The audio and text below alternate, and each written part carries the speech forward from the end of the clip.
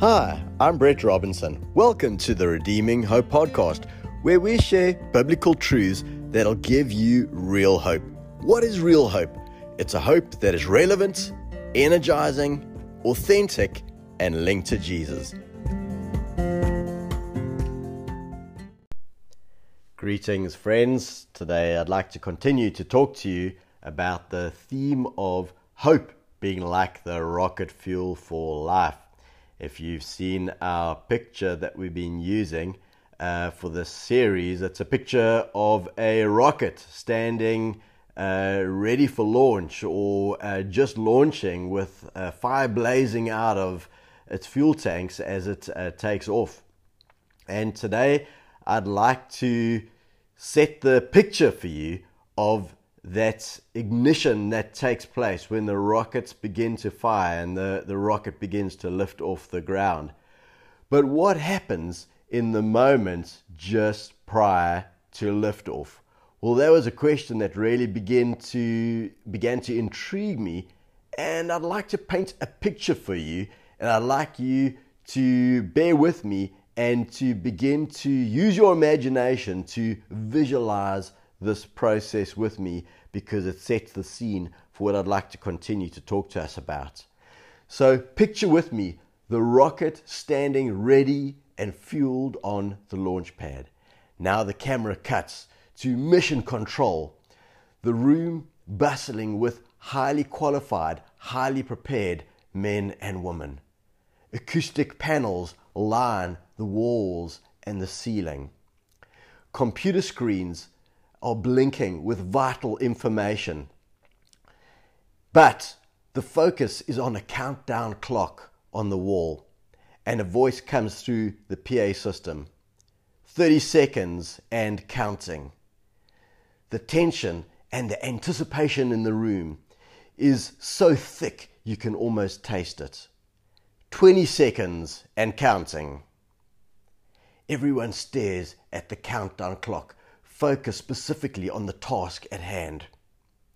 We have T minus 10, 9, ignition sequence starting, 6, 5, 4, 3, 2, 1. We have ignition. We have liftoff. Now, as exciting, as dramatic as that is, and I hope that you really got caught up in the moment with me, I'd like to ask you a question. What happened to 7 and 8?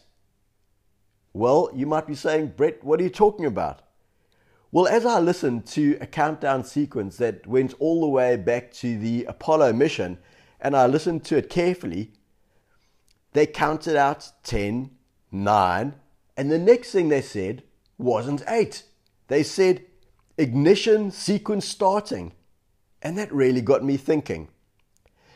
There's no liftoff without a successful ignition sequence. It's easy to focus and to get caught up in the drama and excitement of the ignition and liftoff, but both are the result of meticulous planning and rehearsing of the ignition sequence. Got me thinking, do we have an ignition sequence in our spiritual lives that launches us into the blessings of God? Absolutely. Our ignition sequence is living every day with hearts that are soft toward God, ears that are tuned to hear His voice, feet that are ready to step out when He calls to us. Ignition for us as believers happens when faith and hope connect. And the result is heavenly power is released that's far beyond anything that this world can achieve.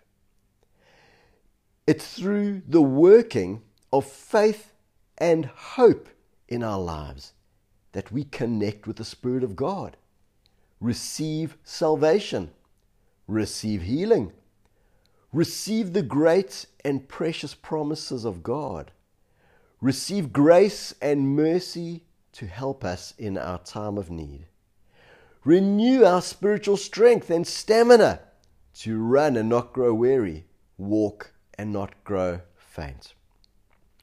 Friends, today I'm talking to you about the dynamic duo of faith and hope. 1 Corinthians chapter 13 and verse 13 says, "And now abide faith, hope, love. These three, but the greatest of these is love." Love sets the platform for faith and hope to operate. Love is not a what, but love is a who. Love is the very identity of God Himself. Love is not just something that He has, but love is who God is. And when we understand who God is and that God is love and that He loves us, it's what inspires and imparts faith and hope into our hearts. The scripture says, "Now abide faith, hope, love." What does that word abide mean? Well, I looked it up in the Greek dictionary of the Bible, and the word abide speaks about relationship. You see, there's a relationship, there's a connection between faith, hope, and love. There's a relationship and a connection in my family between me and my wife and I and our children. We connected, we're in relationship. And faith, hope, and love are connected. They form a vital relationship that cause us to be strong spiritually and to have a vital and healthy relationship with God, an understanding of who God is and how He operates in our lives. The word abide also speaks about expectancy. You see, in my house, I have a certain expectation of how we relate to each other. We relate to each other from a place of love and acceptance. We support each other. We encourage each other. We spur each other on. We have that kind of relationship, and it sets up an expectancy. Even when things are difficult and things are tough, I have an expectation. I know how we're going to get through it. We're going to pull together. We're going to pray together. We're going to talk together. We're going to exercise our faith together. I've got an expectancy. The word abide also speaks about endurance. You see, when the love of God is secure in your heart and you are secure in His love for you, then you create an environment in your heart where faith and hope can flourish. If you are uncertain about the love of God for you and whether or not He accepts you, whether or not He loves you unconditionally, then you're also going to be uncertain in your faith and in your hope. That word abide also means means endurance. So when we are secure in the love of God, our faith and our hope will endure. We will have the ability to endure and persevere in our faith, even when things are not easy, even when we go through tests and trials. That word abide means to remain. It says now abide. Some versions are going to say now remain. Faith, hope, love. That is God's heart for us, that we remain caught up each and every day in His love. And as we do that and we experience His love, faith and hope are going to flourish in our hearts and are going to cause us to be strong. I'd like to read for you from another passage, Hebrews chapter 11, verse 1. It says, "Now faith is the substance of things hoped for, the evidence of things not seen." Now, faith is what? The substance of things hoped for. So can you see how faith and hope have got this dynamic relationship? How they work together? As a matter of fact, wherever you see faith operating in the Bible, hope is operating right alongside that faith, undergirding and supporting the faith. Wherever you see hope operating in the Bible, faith is going to be working right alongside that hope. Faith and hope, hope and faith. They work together. In that same chapter, in verse 6, it says, "But without faith it is impossible to please him. For he who comes to God must believe that he is, and that he is a rewarder of those who diligently seek him." So, faith is believing that he is. Hope is believing that he is a rewarder of those who diligently seek him. Our expectation that he is a rewarder is our hope in action. Our expectation empowers our faith, and our faith empowers our hope. As I was thinking about the relationship of faith and hope and waiting on God, this phrase came to my heart, that faith brings your future hope into your present reality. But if our hope is not set, if we have no expectation of what God's will and purpose is, what he wants for us, then our faith has got nothing to act on. But if our hope is set based upon the will of God, based upon the word of God, then our faith can spring into action. Funny thing is that everyone believes that a lot of faith can do a lot. But you know, the Bible actually teaches that even a little bit of faith is enough to move a mountain. It's not about how much faith you have, it's about how much you do with the faith that you have. Use the faith that you have and it will naturally grow. We shouldn't wait for big opportunities to use our faith. We should rather simply choose to exercise our faith every day in many small ways. We will grow more through many small, consistent, daily acts of faith than through occasional, inconsistent acts of faith. Let me ask you, what are you waiting for? Take the God-given faith that you have in your heart. Yes, you heard me. Did you know that the faith that you have is not something that you just have to work up? The Bible teaches that God gives to each one a measure of faith. So the faith that you have is given to you by a gift of God. That alone should encourage you. The Bible says that he knows how to give good gifts to his children. Therefore, we shouldn't look down on our faith and even doubt our faith. Many people worry that they don't have enough faith. But a far bigger problem is that we don't use the faith that we have nearly enough. Did you know that faith can't be overused? You can't run out of faith, but you can run out of vision. If you run out of vision, then your faith has got nothing to act on. What is your vision? Vision is what you expect, what you anticipate, and what you look forward to in your life based upon the promises of God. Let's take a look in Scripture at someone who lived this out. I'd like to talk to you about the disciple Peter.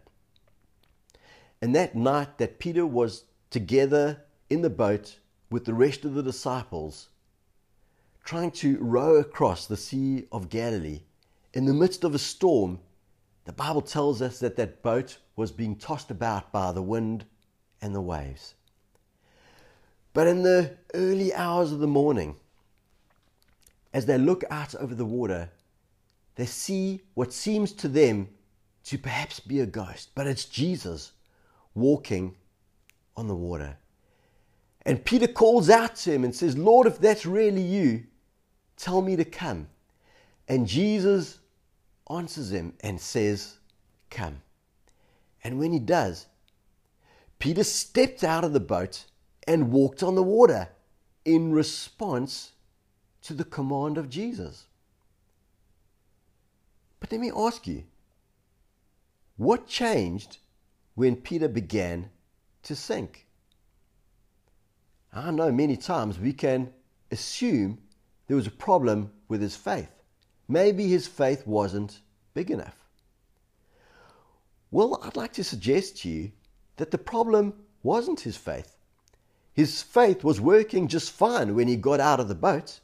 His faith was working just fine as he began to walk toward Jesus and walk on the water. It was when he looked at the wind and the waves that he changed his expectation. He lost his hope, and then his faith had nothing to work on. When he began to anticipate that he was going to sink, that he was going to be overwhelmed by the storm and by the wind and the waves, his faith had no hope to work on, and he began to sink. Friends, that's the importance of having and holding on to a God-given vision for our lives. And I really believe that to have a happy, healthy, and strong faith, we have to feed our faith on a daily diet of Scripture-based hope. Scriptures that inspire hope and give us hope. The Bible says in Jeremiah 29:11 that He has given us a hope and a future. But if we only feed our mind and our spirits on the wind and the waves, like Peter, the circumstances of life, then our faith will have nothing to act on. You see, our faith is never going to be based upon the circumstances of our lives. Peter's expectation changed as his circumstances changed. But let me ask you, what sets your expectation every day? What sets your expectation, your anticipation for your marriage, for your family, for your finances, for your health? I'd like to paint a picture for a moment of a campfire. And I'm sure at some point you all have sat around a campfire. And we know that we need two important things for that campfire to succeed. We need the fuel and we need the fire. Let's compare that for a moment to faith and hope. If faith is like the fire, then hope is like the wood that feeds the fire. As long as you keep putting another log on the fire, it's going to keep on burning. And as long as we actively expect to see and experience the goodness of God, then we'll stay in the place of faith. Faith will continue to burn in our hearts. David understood this, which is why in Psalm 23 verse 6, he wrote, "Surely goodness and mercy shall follow me all the days of my life, and I will dwell in the house of the Lord forever." Can you hear David's expectation? Can you hear his anticipation of the kind of life he's going to live? He says, "Surely goodness and mercy shall follow me." He was stirring up a God-given hope. He was setting the stage for his faith to flourish in his life. How powerful it's going to be for us in our lives if, like David, we say every day, "Surely today goodness and mercy shall follow me all the days of my life, and I will dwell in the house of the Lord forever." David's hope, his expectation was set on the goodness of God. With everything within him, he believed and anticipated that the goodness of God, not the turmoil of men, would direct his life. And this great hope is what caused him to endure, to continue in the faith, to win many great battles, and to write many more beautiful psalms that still encourage us to this very day. We've spoken about Peter that night in the boat. But what about the rest of the disciples who stayed in the boat? Like Peter, they too heard Jesus say, "Come." The difference is that they disqualified themselves. Perhaps they said to themselves, "This word is not for me." And because they believed that the word "come" that Jesus spoke out, that Jesus called out, did not apply to them, they had no vision or expectation of success. They had no confidence. Their faith had nothing to act on, and they didn't even stand up or take the first step out of the boat. Friends, let's not make the same mistake. We'll only grow in our faith to the extent that we respond to His word.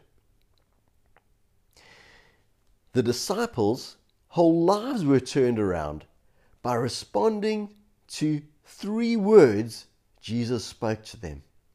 "Come, follow me." And today, as we hear God speaking to our hearts, calling out to us from within the storms of our lives, let's be sure to respond with the assurance of faith. Like Peter, let's immediately jump up and step out as we fix our eyes on Jesus and walk toward Him. Let's pray together. Father, we thank you for this, your word. Father, we thank you that you have given to each one of us a measure of faith, and that as we fill our hearts with your many great and precious promises, and we build our hope based upon your word, thank you, Lord, that our faith will have something to act on. I thank you, Lord, that the faith that we have is God-given, that the faith that you give us is sufficient to meet our every need. I thank you, Lord, that our faith and hope are grounded in your great love for us, in your great love for your people.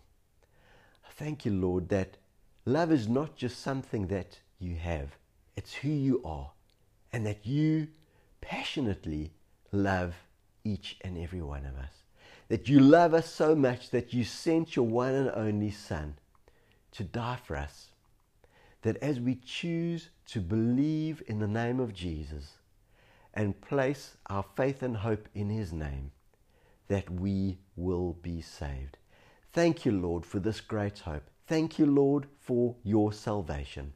Thank you, Lord, for your presence together with each one of us today. Thank you, Lord, that you love us and that you make a way for us today, this week, and this month. Thank you, Lord, that your plans for us are good plans, plans that will prosper us, give us hope and a future. Amen.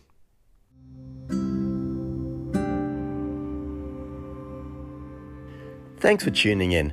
I pray that the message of God's Word will build your faith and develop a hope that is so strong it's like an anchor for your soul.